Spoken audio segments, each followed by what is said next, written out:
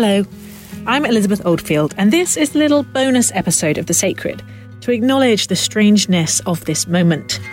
I'm recording this remotely on an iPhone with a duvet over my head, which is not our normal way of working, but we're all just adjusting, and hopefully the sound quality is good enough for you to be able to bear listening.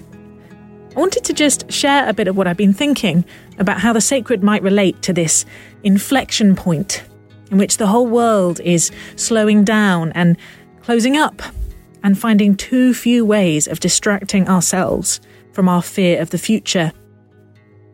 I'm just going to pop the bonnet for a minute on some of the underlying thinking behind this podcast, which you'll know a bit about if you've listened to Ian Dunt's interview with me.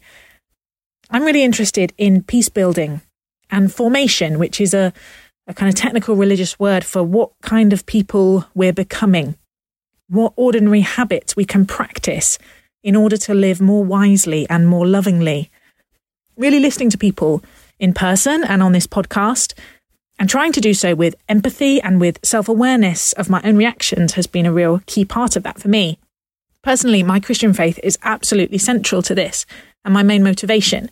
But one of the things I've loved about getting to know many of you as guests and listeners is seeing that drive is present in people of many different religions and those who wouldn't call themselves religious at all.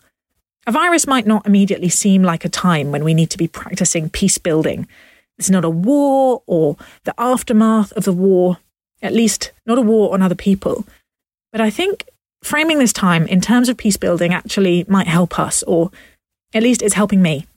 We know that when we're anxious, when we feel under threat, it's much easier to lash out, to blame other people, to act defensively rather than for the common good.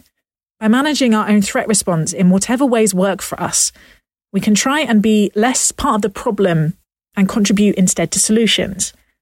By recognizing our desire to blame as a way of restoring a sense of control and order in a disordered world, we're more likely to resist that temptation.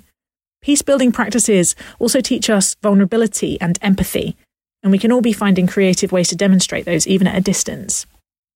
One of the things that's come across again and again in interviews on this podcast is this sense of something ramping up, that society is slowly fragmenting, and we don't know how to slow it down or even stop it.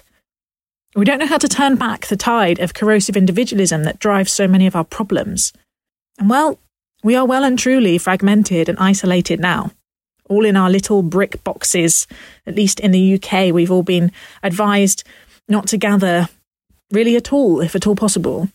I know that the economic impacts of this time will be catastrophic, particularly for the most vulnerable. And as Douglas Alexander said in his interview, economic instability can drive division. I grieve for those who are already grieving and those who are full of fear, including, in some moments, myself. Alongside these very right and true responses, I'm also sitting under this duvet, speaking into an iPhone, really hopeful. The word apocalypse means a kind of unveiling, a revelation of something we didn't know before. I'm struck by the lengths that we as a society are prepared to go, even begrudgingly, to protect the most vulnerable.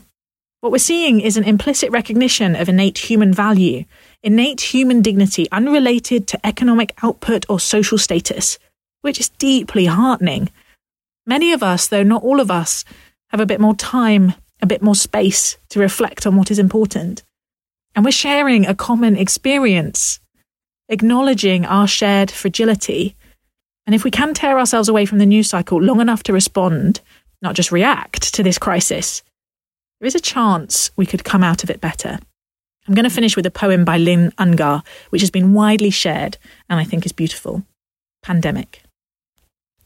What have you thought of it as the Sabbath, the most sacred of times?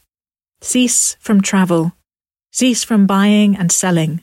Give up, just for now, on trying to make the world different than it is. Sing, pray, touch only those to whom you commit your life.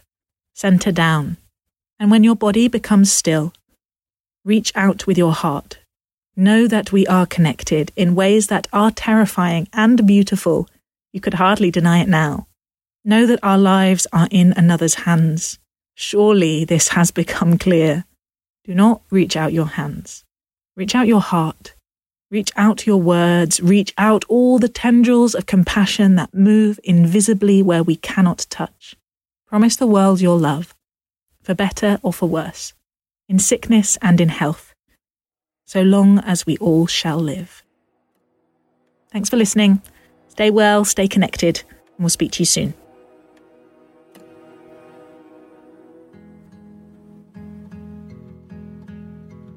Thank you for listening to The Sacred. I'm Elizabeth Oldfield. The producer of this episode is Milo Edwards, and it is a project of the think tank Theos. We'd really love to hear your thoughts, whether via Twitter at sacred_podcast, or me at Theos Elizabeth, or thesacredpodcast@gmail.com if it's easier to write in long form. As always, please do rate and share so others can find the podcast. We're also now available on Spotify, so it's even easier to take The Sacred with you wherever you go. Finally, if you'd like to know more about the work of Theos, you can connect via the website at theosthinktank.co.uk.